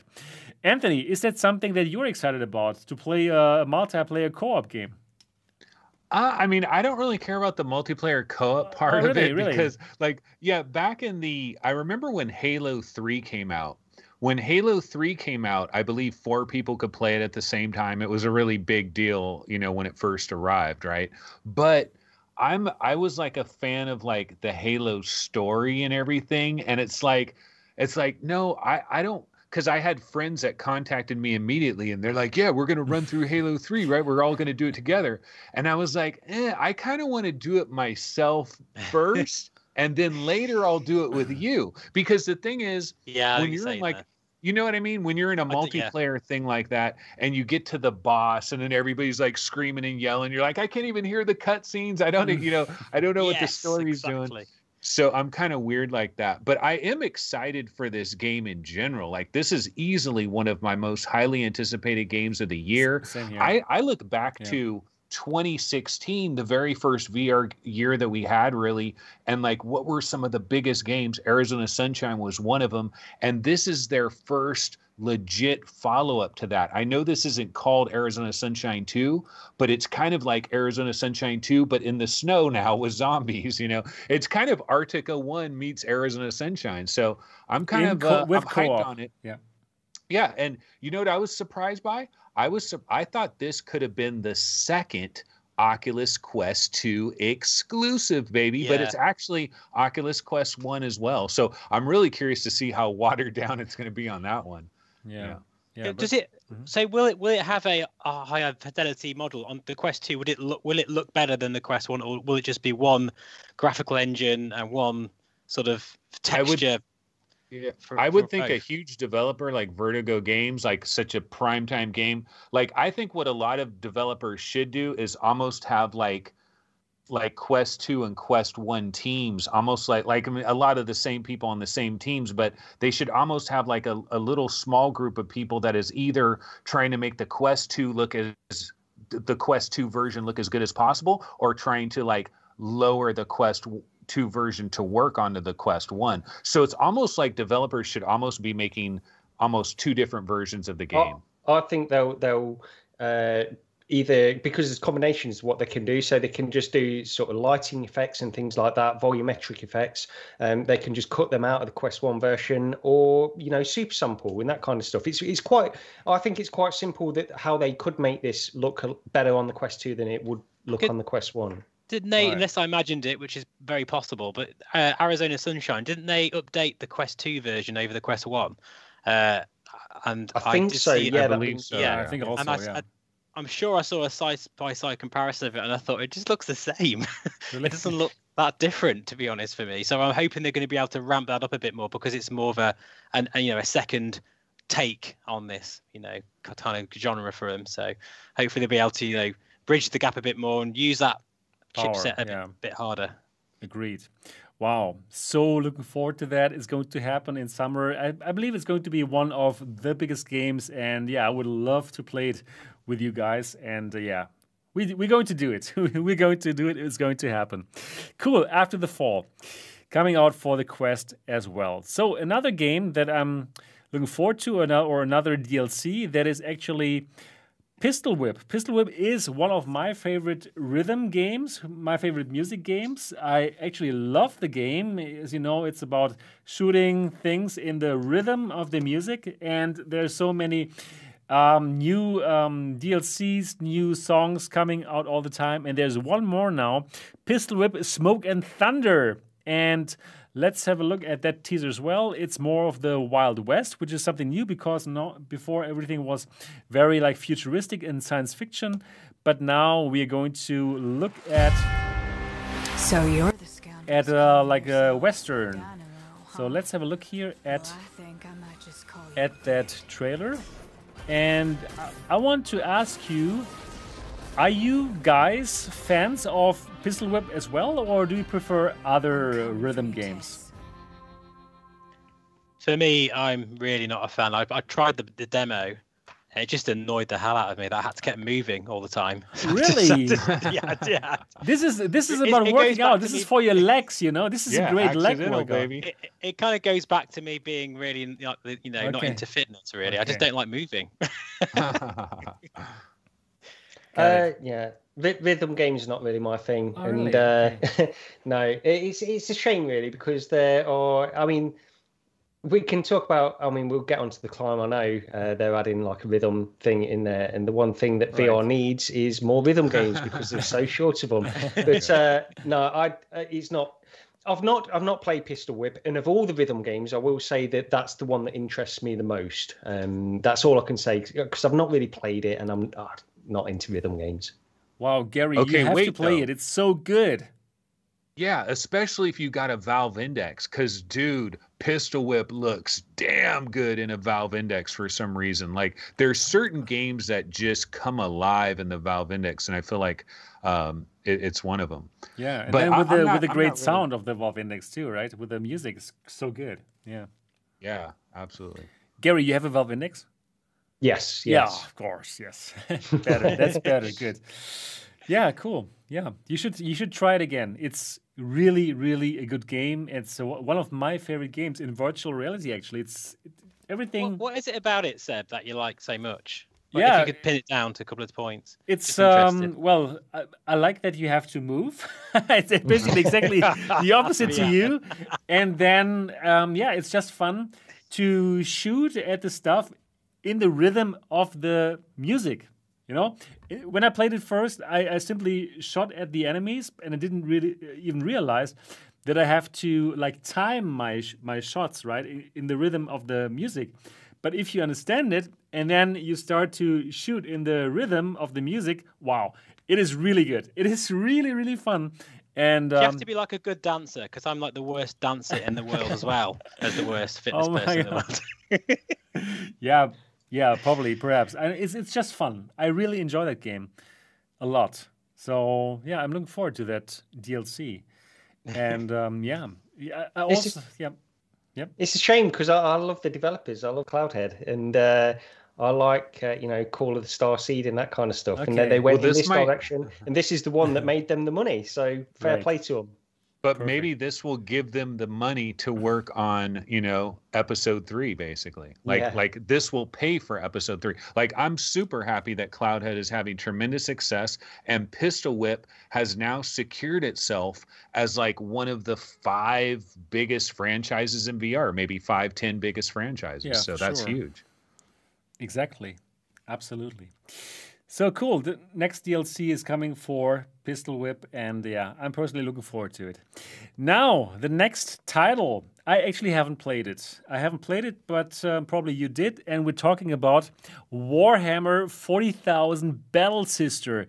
And the players are getting an update that had been told they would get in the beginning already, and it's a multiplayer update. So now you don't have to play this alone, but you will be able to play this with a friend. And next to co-op horde mode, another interesting little information is that this is also coming to Rift. And I must honestly tell you, I was surprised about this because the Rift platform basically has been dead, right? Why would anybody bring out something for Rift anymore? Because the Rift is not being sold anymore. And well, Facebook is doing everything to make people buy the Quest 2. And therefore, I was kind of surprised to hear that Battle Sister is going to come out for PC VR as well. So, first of all, did any of you play Warhammer Battle Sister for the Quest? No, and I don't know anybody that did. Yeah, me neither. Me neither. No, you know what? When it came out, a lot of people probably like wanted to wait and see what the initial reaction was, and the initial reaction was not overwhelmingly positive right away. So I think that's part of the big reason there. Yeah, in the German community, like one of our main players, he played the game, and he's also on my German podcast. Greetings go out to Mo, and he hated the game. He thought like it's like super boring and nothing to talk about. And he basically said like, okay, if this is how Facebook is bringing out the games, it's not looking very good for them. So he was like bashing the game, and the German market was gone afterwards. So I don't know. I really haven't heard anybody like recommend the game as well. Or have you heard anyone who would have said like, okay, you have to have this game? I've not, but I will say that like looking at the trailer that they had in this presentation, it actually looked pretty good. I mean, did anybody think it looked bad at all when No, when we were showing the footage of this? No, the footage looks It pretty just- okay. It looks like it's for the Quest. Well, I'm sure it is for the Quest 1 as well. But I mean, like, it just doesn't look like it's like the fire, the recoil effects, and all the effects just look really like a bit kind of last gen to me. But I mean, that's just me being a PC graphics whore, I suppose. But The original Quest trailer, I thought honestly looked too good for the Quest. Like I would look at the graphics, I'd be like, this ain't happening on the Quest. Quest can't do these graphics. I mean, if it really looks like that, that's amazing. But what I do think is this Rift version, because like almost all these games are developed on PC, and when they capture the trailer footage, a lot of times they're using like PC-based assets for that. And now that this is coming to Rift, like it might be considerably better.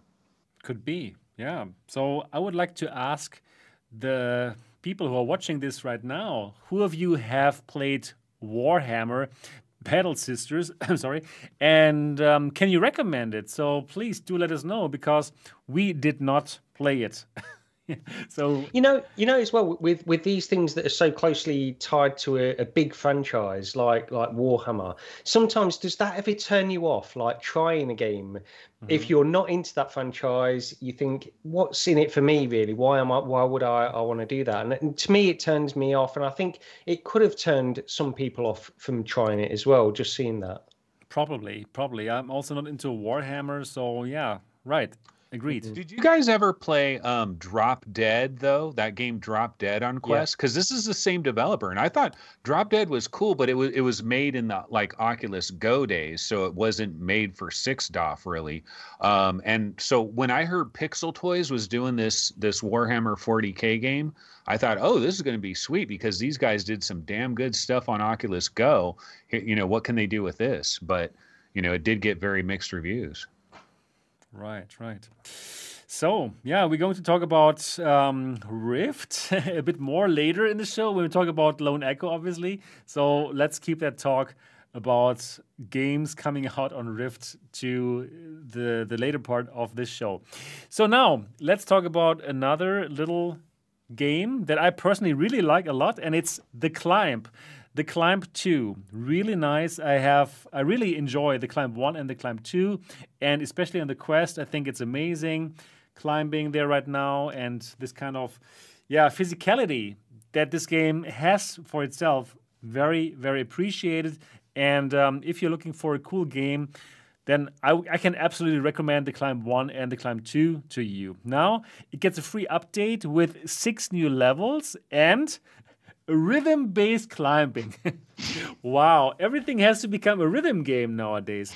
So I haven't tried it myself yet, but I believe what's going to happen, that these kind of, I don't even know how to call them, these things that you grab, they will appear to the rhythm of the music probably, and then you have to simply grab them at the right time to climb up.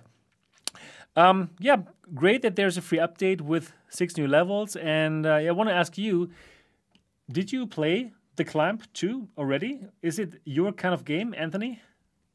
I have not played The Climb 2. My history with The Climb, so when it originally came to Rift, like it was this game that was put on a pedestal, you know, like in the early days of the Rift, they were like, The Climb, it's the greatest thing ever. And then I remember when I finally got and it was also crazy expensive. Like the price of The Climb on the Rift for years was crazy expensive. It finally went on sale. I finally got to try it on the Rift. And I'm like, what are all these people yapping about? I mean, it's cool and all, but it's not like the greatest thing since sliced bread. Then we got the Quest version, and I've played The Climb on Quest, and I was like, damn, they did a damn good job with this. This actually works really well.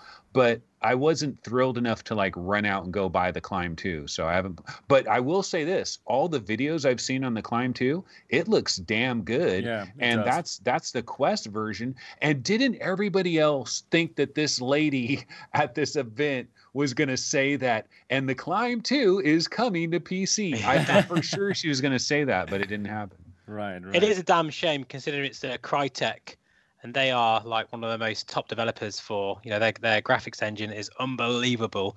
And it would be great to see that on the Rift platform. I know it's not going to happen, but it's a shame. Right. But Steve, I suppose that's nothing for you because it involves movement, right? Yeah.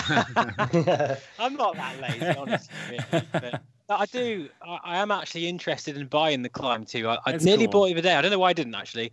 I might try it actually this next week. For me personally, like, what is it like? Because when you're climbing, I don't know. I feel like I should be suspended somehow. Yeah, that's exactly what I feel like. Oh, really? I feel like you need to be on like a bungee cord thing. Yeah, if your feet are touching the ground. Yeah. Wow, I never thought about it.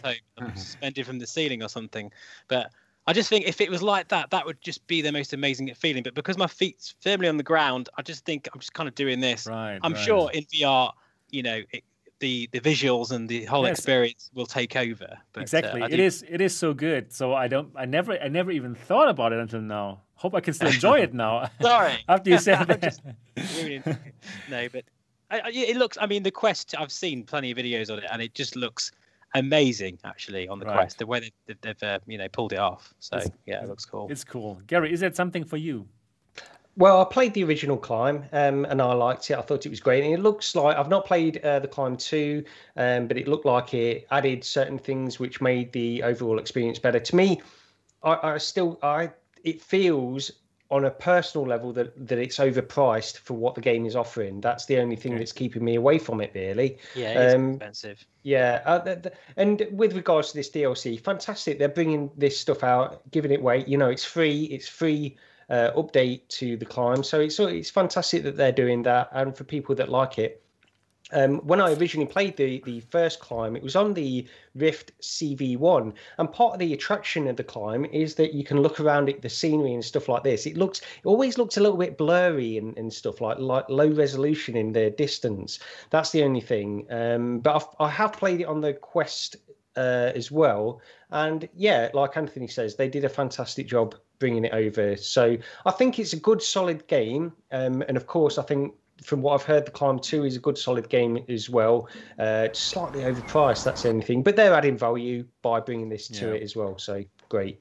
I was going to say, if the DLC, someone said it's not a simulation in the comments, and I suppose that's maybe I'm thinking of it from a different perspective, but I want to feel like I'm climbing a mountain. And if, say, there's a DLC that have like different weather effects, you know, so now I'm climbing this mountain and I'm like, oh my God, there's a storm coming through. I've got to find some sort of, you know, crevice or something to kind of hide behind, or like a sandstorm or that kind of thing. That would be amazing. I would love that. But rhythm game.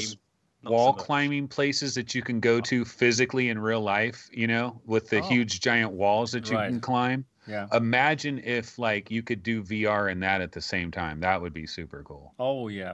Oh But yeah. yeah, That's a that great would be idea. amazing. Oh my goodness. Wow. I love the idea actually. Wow, that would be really cool. Like a really good location-based thing to do. Really suspend there. Yeah. Nice. So with fans blowing on you, you could be like in Mount Everest or something. Right, exactly. Cool. And if you fall in the game, they're going to really cut the thing. Yeah, by the way, the environments, are they actual mountains like Everest or, say, Yep. Ben Nevis in Scotland or something? Are they actually They have modelled? No, they have no. They are not real. They are not real places. Maybe that's Location. the simmer in me, I guess. I just want it to be really realistic and feel like I'm climbing. Steve, please go to Oculus TV and watch Everest VR. It's amazing. You're going to love it. I'm gonna It's do really that. good. Please watch it. You're going to love it. All right, cool. Let's get to the next game. That was actually, I think, the only game that was kind of new, and it's called Carve Snowboarding. And I'm going to play the announcement trailer while we're talking about it. So that is something that we haven't heard before, and with this game, we will be able to do snowboarding. And just recently we heard that there's a VR Skater coming out, which is a skateboard game, and now we can not only skateboard in VR, we can also do carve snowboarding.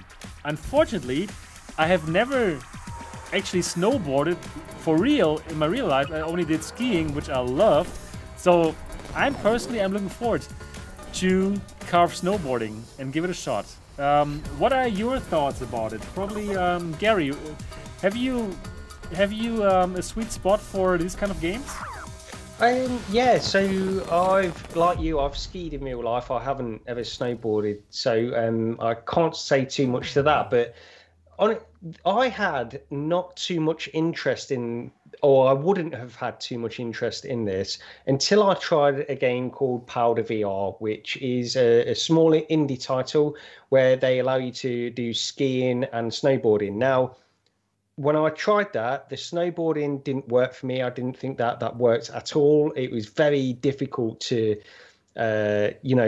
change your direction, that kind of stuff. But the skiing works so well in that game, and it was far more addictive than I ever felt like it was going to be. And really? I really, really liked it, far more than I expected, Powder VR. Wow. So this one, I can see myself giving it a try, honestly. But and it looks a little bit more perhaps arcadey than Powder. I'm not too sure. Not that Powder's like this hardcore sim or anything like that. It just looks a little bit more arcadey, this Carve game.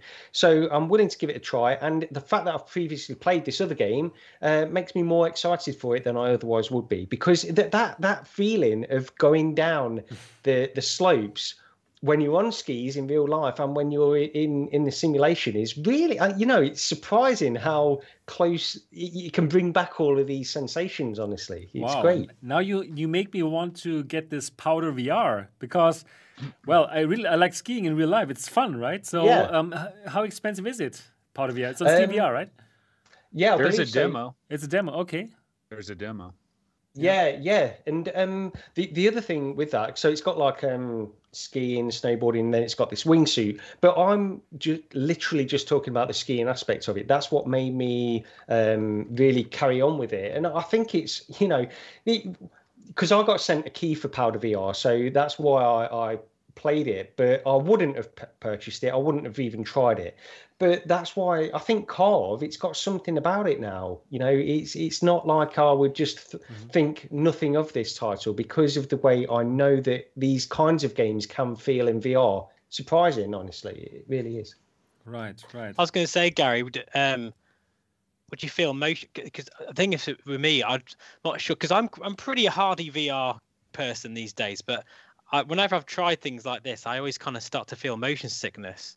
And because it's it looks really intense, so I don't know whether that plays a part in it, whether they've mastered that. Because I know in Stormland, which is a weird thing to say, Stormland, but the bit where you kind of zip across some different islands. Right. It's almost like you're skiing. They did that really well. I never felt funny when I was kind of, almost skiing to each position. But then when I tried, there's a level in Medal of Honor where I think you're skiing. Yeah, you are. Right. You're skiing down this slope, and I felt really sick doing that. Wow. Whether it was just the way they implemented it, I don't know. But something like this, I think it has to be carefully done. I definitely think people could feel motion. I guess I'm one of the lucky ones. I don't really get motion sickness at all in VR. I've never really experienced it. Maybe a little bit, very slightly, but so I think this could be the kind of game that would sort of bring those feelings, or definitely like any artificial locomotion where you don't have even minor direct control, where once you're going in a certain direction, you're sort of going in that direction, and your movements are affecting that direction in such a harsh way that I can certainly understand that this being something that could trigger that kind of feeling. Yeah, absolutely. Yeah. Right. So, Anthony, no skiing in California, yay. No, I got Lake Tahoe 2 hours away. And I mean, there's no snow now, but yeah, no, we have plenty of skiing in California. Oh, really? But what? You know what we do in California more? Skateboarding, brah. Yeah, right. And next Friday, VR Skater comes out on PC from good old Germany. Yeah, and I'm Deficit Games as a developer on that one. But you know what? All these games, so like you're standing on a skateboard, right? So like you're either standing on a skateboard like this, or you're standing on a skateboard like that. And it's the same thing with snowboarding. And the Deca Move, that little hip attachment thing, like that would be perfect for these type of games. Oh, but absolutely. Yes. And what would be even better though, like I'm going way out of control here, but what I want hand tracking so that I can take my controllers and I can duct tape them to my feet, and then I can have the Deca Move thing on my hip, so now my feet are tracked. I can look down, I can see my feet, my hip thing is there. I got hand tracking, so I balance like this or whatever.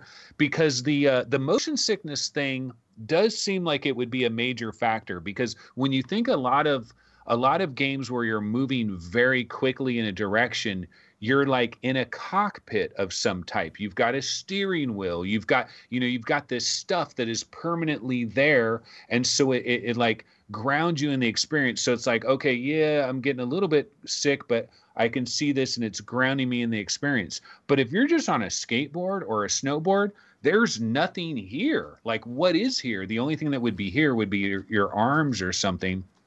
So I could imagine there would be some motion sickness. But I did play that Descent Alps, which is on App Lab. It's a free trial on App Lab. I guess they got a full version too, but I just tried the demo. And on that one, they kind of have your skis sticking out, so that kind of ground you in the experience a little bit. And I didn't get very motion sick from it.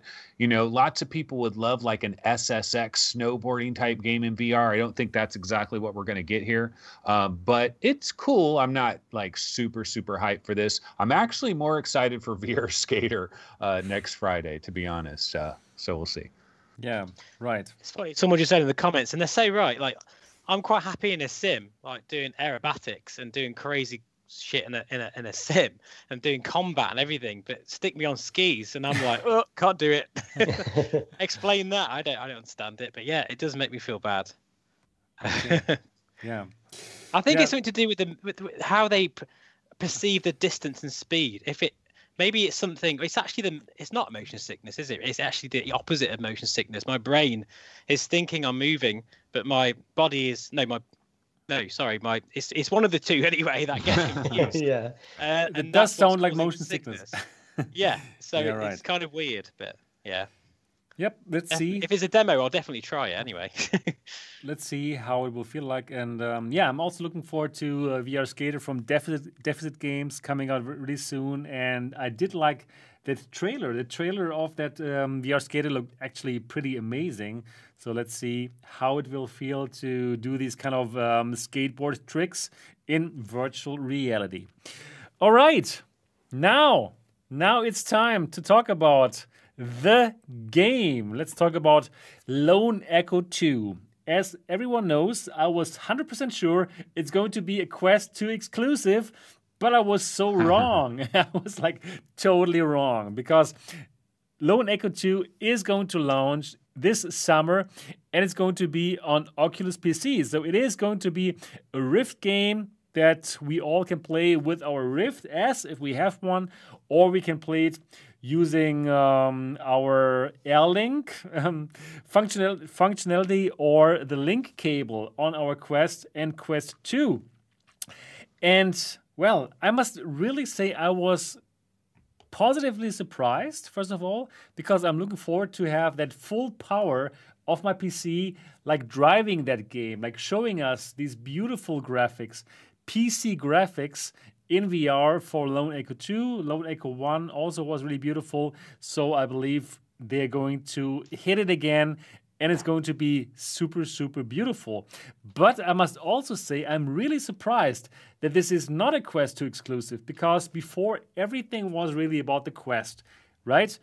And they were pushing the Quest platform, and now recently also especially pushing the Quest 2 with the Resident Evil 4 exclusivity and Airlink only being on Quest 2. So I must honestly tell you that I was very surprised that they're not pushing Lone Echo to the Quest 2 as an exclusive game. And especially, this was slated to launch in 2019.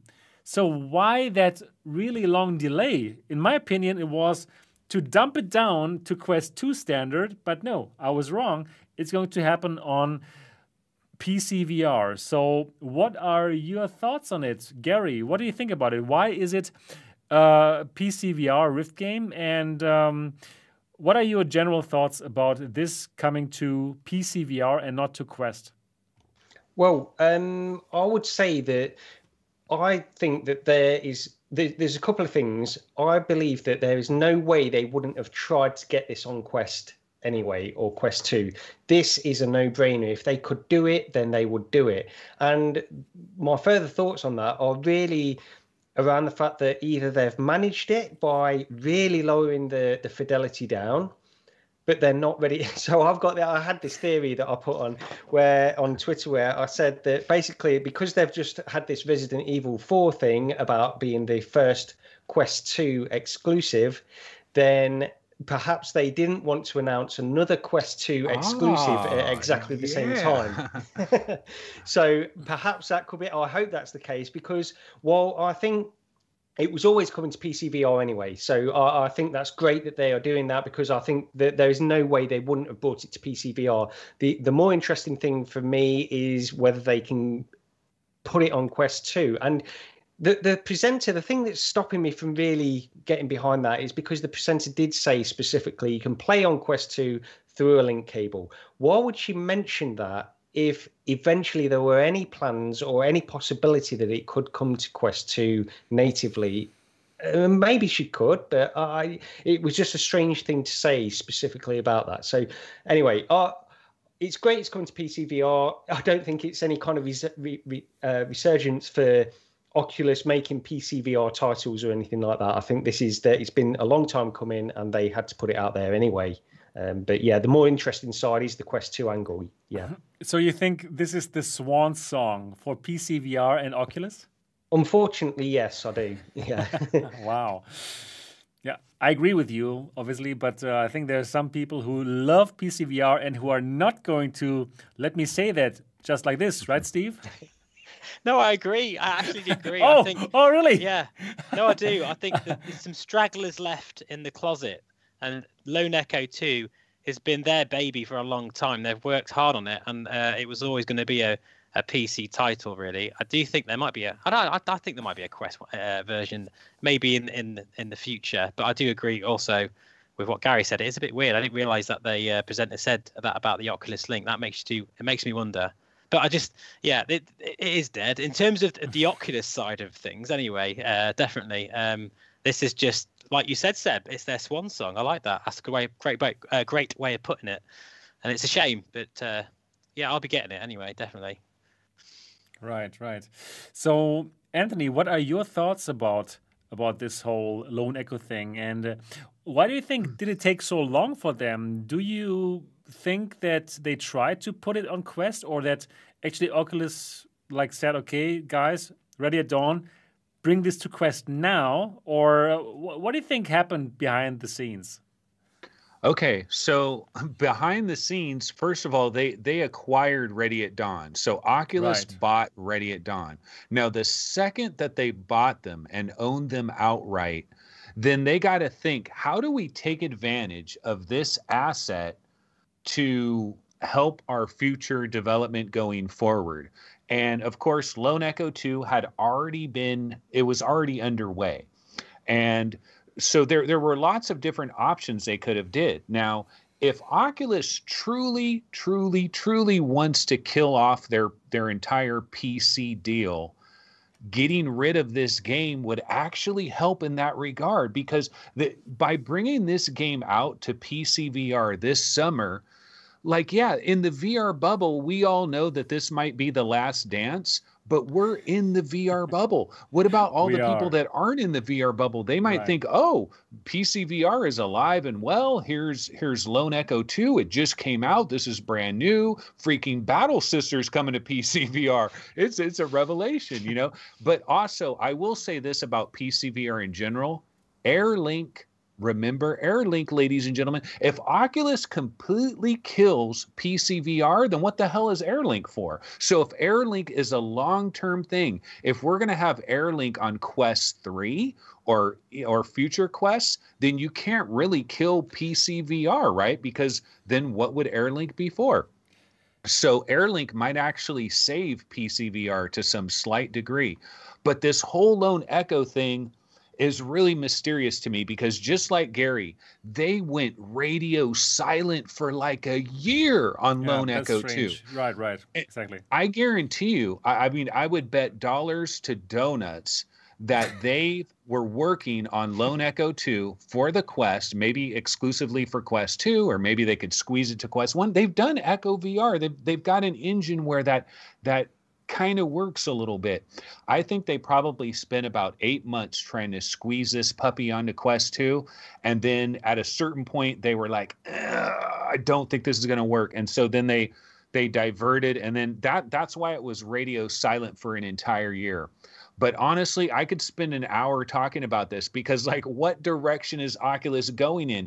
Your best developer under your entire stable is Ready at Dawn. Why do you have them working on Lone Echo 2 for all this time if the Quest 2 is your baby? One of the major things, one of the major, right. and one of the huge balls that Oculus has dropped in this entire deal, the Quest 2 is your baby. It's selling like hotcakes. Everything's great and wonderful, right?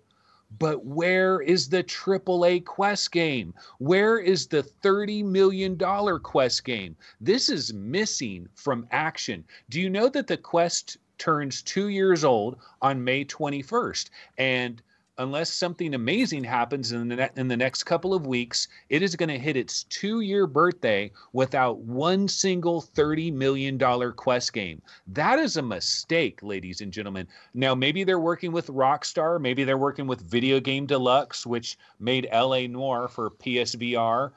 Maybe something's going on in the background. I mean, we obviously know about Assassin's Creed and Splinter Cell and all of that.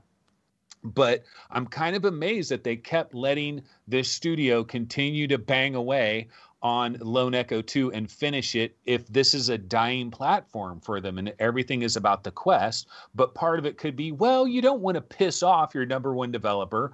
They're knee deep in development on this. You got to let them finish it. I don't know. I would love to be a fly on the wall in the boardrooms with Zuck and Boz and the boys, and figure out what's going on here. Right. It's a good point. I think perhaps the fact that Airlink is going to be here for maybe, like you say, for next generations as well of Quest. Maybe it might be Oculus's way of just dipping their toes in the PC waters, just in case things change. They've always got that capability there. And some people love Oculus headsets, even for PC-based VR. They would prefer that because the better sweet spot. The optics are better in the Oculus headsets. The software in the Oculus headsets is the best. So, I think for me, I will always have an Oculus headset because I love Oculus and I love the way that they do things, apart from the Facebook login.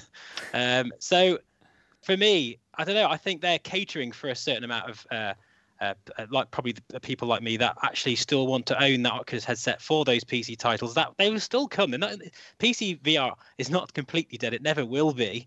And I think when those big games come out, even if it's fewer between releases, it will still be available to play on the Quest 2, Quest 3. But didn't a lot of us think, though, that Oculus wants to shut down the Rift store and just get away from PC altogether? Because think of all the headaches of people connect, what motherboard do you have? What processor? Think of the support issues that they get that we don't know about. If they completely sever ties with PC, then all they have is these standalone devices where they know exactly what video card you got in because there's only one. There's no complications, there's no weirdness. So I thought long term they wanted to get rid of this Oculus Rift store. But if Airlink is going to be a thing, you don't get rid of that store. So the store remains, the technical issues remain, the support remains. And then at that point, if you're keeping all that going along,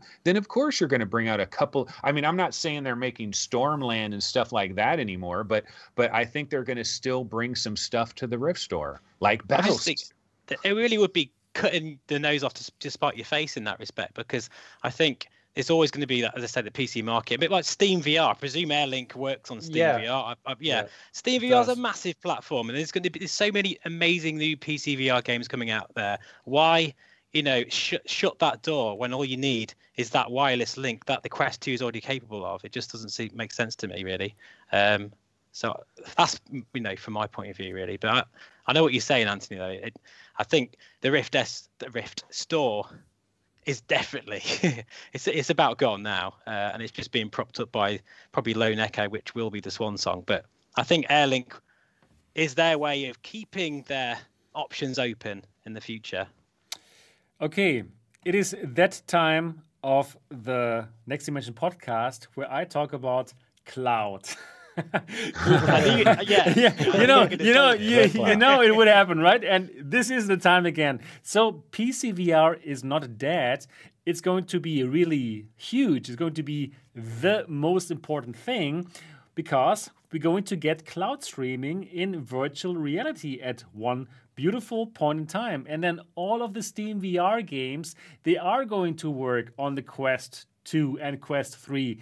And in the future, everything is going to be streamed from the cloud. And it doesn't mean that we need to play all these mobile chip games anymore.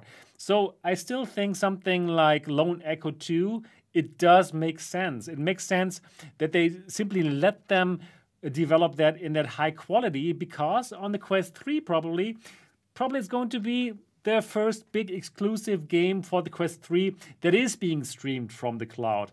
And one thing that is simply a very good indicator that they are working on cloud streaming already is that they don't allow cloud streaming on the Quest store right now. Just like they didn't allow Guy Godin with Virtual Desktop to be on their store because they were working on their Airlink, right? And now there's Plutosphere, there's Shadow PC, and they don't allow those games on the Quest store because they're working on cloud streaming themselves. And I just got into the beta of Plutosphere, so I will be able to play SteamVR games on the Quest 2 using a cloud PC, using Plutosphere, and that's going to be very exciting. And I'm going to make a video about this later again, once I can try it. And that is the future of all of our VR gaming. And I'll be the guy who told you so. Once that's going to happen. So I think PC VR is not dead. It's going to be very alive because all of the games will be streamed from the cloud, and we're not going to play them on a Snapdragon XR2 or XR3 or whatever. It is going to be streamed from the cloud. Wouldn't you agree, Gary? What time frame would you put on this dream of cloud? Because I agree with you, Sebastian, honestly. Okay, I do agree with you eventually. I just feel like we're not in sync in terms of like the time scale on when this is going to become a reality. Okay, so yeah, that's really a good question. So of course latency is very important, right, for virtual reality. Like my 2D games, I absolutely play them on Stadia. Really, it works so well here where I am. It's perfect. It's fantastic. I can play it on my Chromebook, which is like 3 years old, and I can play like the games with the full graphics on. It's perfect. And then also I do play these games with the tablet strapped to my face or like very close to my face on my bed. It's great. So I simply know it works so well for 2D games right now. Right, so latency is a problem, of course, but with real standalone 5G, latency actually is good enough. So until now, most of our 5G actually was based on 4G networks, but now the first time it happens that real standalone 5G is happening with these edge computers, which can actually do that. So until we all have it and until it's a viable model, I think it's not going to happen until next year. I would say end of 2023. That's something that we can look into. Yeah. Okay. Wow, that's soon. Yeah, that is soon, because I agree with everything you said except that time frame, because I believe that the 5G, the infrastructure of 5G is going to take a long time to roll out. Okay, and perhaps probably because you have to have so many. It's not like 4G; it can't go over long distances. Yeah, you need all of these different things, and that's the thing that I believe. I'm with you completely. 5G could do this. The technology is there to do this, I believe, from what I've seen. And this is going back years. I remember a story on VR Roundtable where they were showing people throwing things in real life, and everything was going through a VR headset. Right. Somebody throwing something in real life, and it was all being streamed through 5G, and they could catch it. That's how low the latency was. Yeah, the NBA players, right? Those NBA players that they had with the weird headset with the camera on it. Yeah, something like that. Yeah, I believe that. Yeah. So, So cool. Paradise Decay, High PD, he just said Quest 3 will dabble with cloud gaming. I agree, because it's probably going to come out next year. And yeah, I also think like we don't yet have the ecosystem, right, to support real 5G for everyone, right? It's going to probably dabble with it, and then Quest 4 is going to have it. I think PD is right. So yeah, so probably 2023 is too early. Probably then 2024, 25, something like this. Just quickly, so DMan9971 says, lol, 5G isn't the answer. You need fiber to your house and AX router. And you see, the thing, what I'm saying is with 5G, it's not the bandwidth. It's nothing to do with the bandwidth. It's about latency. Latency, yeah. latency is what it is all about, and 5G has among the best technology for latency They at can this do it. time. Exactly. Yeah. It is possible. So if we all have perfect real standalone 5G, it could work. We could be That's playing. the problem, isn't it? We They're could be right playing. there, though. Yeah. Yeah. I I had wonder- 5. Sorry, go on, Anthony. No, I was just gonna real quick, Sebastian. Do you Yeah. believe that the Quest 3? I'm not talking Quest Pro. I'm talking a legitimate Quest 3. Okay. Will have a 5G modem in it. Oh man, that really depends on when it's going to come out. Is it going to Good come out next year, or is next year the Quest 2 Pro? That's a question, right? If next year the Quest 3 comes out, I would doubt it that it already comes with a 5G network because, well, just like we all found out. I mean, I think none of us has a 5G plan. I don't have it. I have a normal 4G plan. So until we all have 5G plans, just then will they think about including that technology into that mainstream device. Or does any one of you use 5G right now? I have No, 5G on my phone, but I mean, Yeah, me too. But I don't. It's use quite it. funny actually because I had 5G on the top of a pass in Lake District, in the middle of nowhere. I had 5G, but I recently stayed in a hotel in London because of work, and I had 4G. So how does that Okay. work? Yeah. Well, it's a good job you've had your vaccination because, of course, we Yeah. all know 5G. Yes. Mark Vado points out in chat. Yeah. Yeah, right. Yeah, well said, Mark Vado. Exactly. So good that you guys already have the vaccination. Like I cannot use 5G, obviously, right? Since I don't have it yet. Yeah, so this is going to be very exciting, right? Will the Quest 3 have a 5G modem? Then what do you think, Anthony? I don't think it will. So I Right. think maybe Quest 4 will. So then that puts you like 2025 at the absolute earliest. Yeah, right. So yeah, I So- was wrong with 2023, I think. I must change that to 2024 or 2025. But then for sure. So yeah. And judging by what Facebook said the other day, I don't think there's going to be a Quest 3 for a while yet. Actually, we were contemplating whether there'd be Yeah, a. they say that, but God, Right. do we really believe them? They love doing stuff. I don't know. Exactly. Yeah, it's hard to tell. But I don't know. I'm not. I don't know. I don't know enough about it, but I don't think there'll be a modem or a 5G support until Quest 4, perhaps. I don't think, but who knows? Really, it's a tricky one to answer. Yeah, but that Greetings is to Monty. definitely- Thanks, buddy. Just on the chat saying hello to. This is actually Doris, by the way. She's a bit poorly at the moment, so just giving her a cuddle. Okay, great. Yeah, so that is absolutely a very exciting topic, Cloud XR. I'm a very big proponent, as you all know, and I'm looking forward to try it out now with the Quest 2 and Plutosphere very soon. Yep, so Lone Echo coming to the PC VR headsets, and yeah, I'm looking forward to play that. All right, we already have now reached the 2 hours mark, and that's a good time to end episode number 18. I really enjoyed it again, of course, and it was great to have have Gary back on and Steve back on and Anthony. Like, this is exactly the same crew of the very first episode of the Next Dimension podcast, and now we're here already at number 18. So for all of you out there right now, to all the nearly 200 people who are watching this right now, I would be very happy if you give this video a thumbs up if you enjoyed it, and also do leave a comment later. That's great for the algorithm, of course. And also, please now get out your iPhone and iPad if you have one, open the podcast app and look for the Next Dimension podcast, and do leave us a 5-star review. The big goal is to get to 100 reviews, and we're not there yet at all. So please help us if you enjoy that, and if you want to say thank you for us being here every Saturday, then do that. Get out the podcast app on your iPhone and iPad, and do give us a 5-star review. That is everything that we got for today's show. Thank you, and look forward to see you in the next episode next week. Bye-bye. Bye. Cheers.